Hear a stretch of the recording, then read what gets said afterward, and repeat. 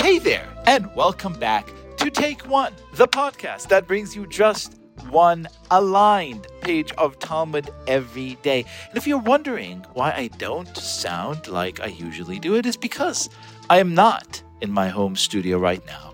I am someplace else. Josh Walk, where am I right now? You're in my studio. You're in my home studio, which you sometimes call the dojo. And it is a dojo. It's a dojo of a kind. Before I introduce our guest today any further, I want to introduce a short segment from today's pages, Nazir 53 and 54. They're all about what happens when a Nazir touches a part of a spine or a skull. And in the opening of page 53, Shammai, the famous rabbi, says that even if you touch one bone from the spine, it is as if you've touched the whole thing. The whole spine structure of a person is contained in this one bone, a measurement, interestingly enough, called kav, or a straight line, which is a great opportunity to ask today's mystery guest to introduce himself. So I'm Joshua Wolk, and I'm a Feldenkrais practitioner.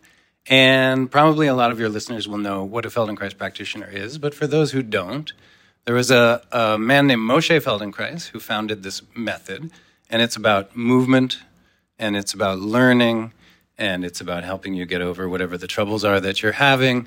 And I could talk for 45 minutes, so that's enough. I will say to our listeners, by way of a giddy confession, that I came to you, about a year ago now? A broken man in body and spirit, and you have realigned both of these things, doing a really magical, transformational thing for me, physically, emotionally, mentally.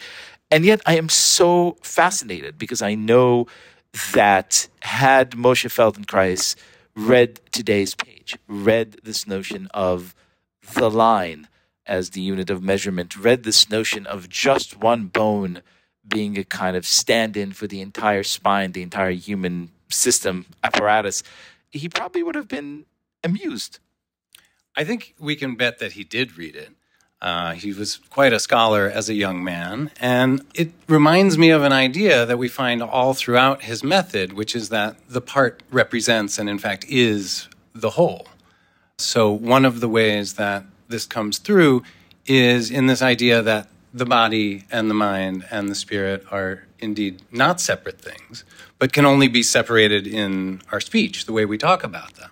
So when we talk about a part being somehow separate from everything else and needing to be fixed, it's not the way that he would have done it. It's not the way that we do it today in his method.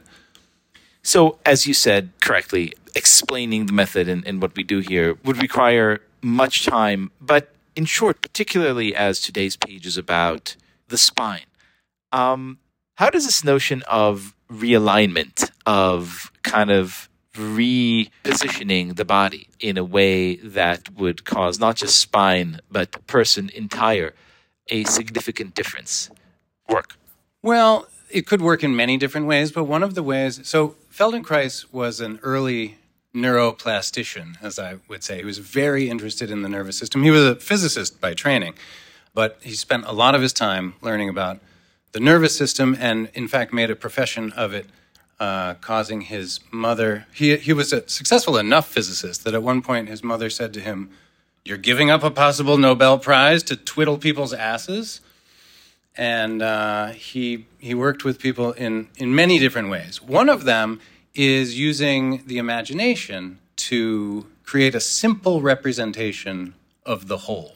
So when we're trying to learn movement, we often get bogged down with many details. And one of the things that he did is he would use a very simplified image of the self as a way of having someone learn how to move differently. So one of those simplified ways is to think of the lines, the 5 cardinal lines of the body. So the spine and the right arm and the left arm and the right leg and the left leg.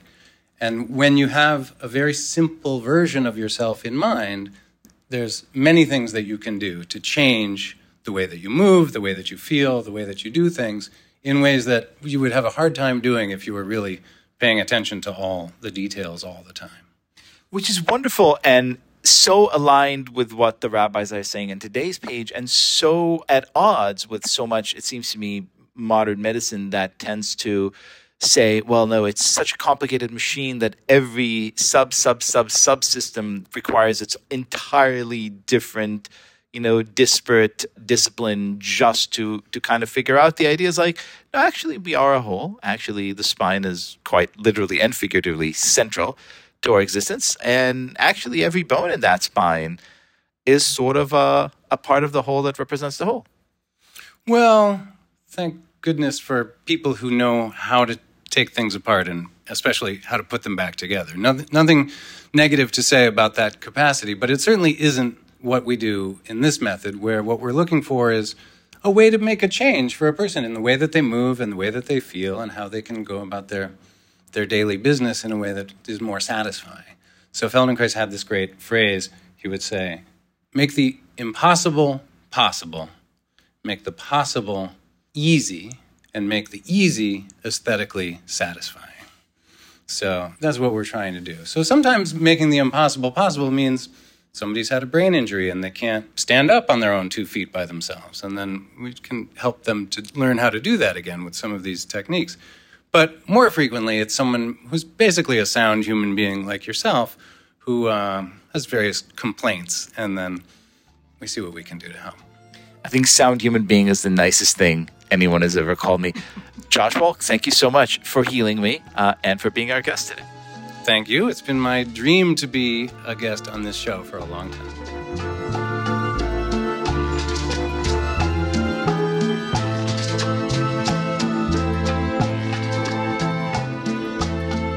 This has been Take One. If you enjoyed the show, and I hope that you do, please go rate and review us on Apple Podcasts or whatever platform you use to listen to podcasts.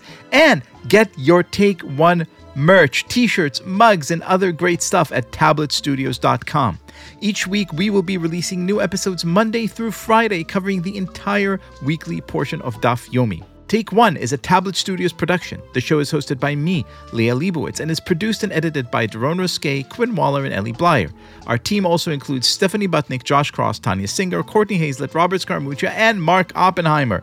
For more information, go to tabletmag.com/takeone or email us at takeone@tabletmag.com. You could find us on Twitter at TakeOne.Yomi or join our Facebook group by searching for Take One Podcast. I hope we have made your day a little more Talmudic.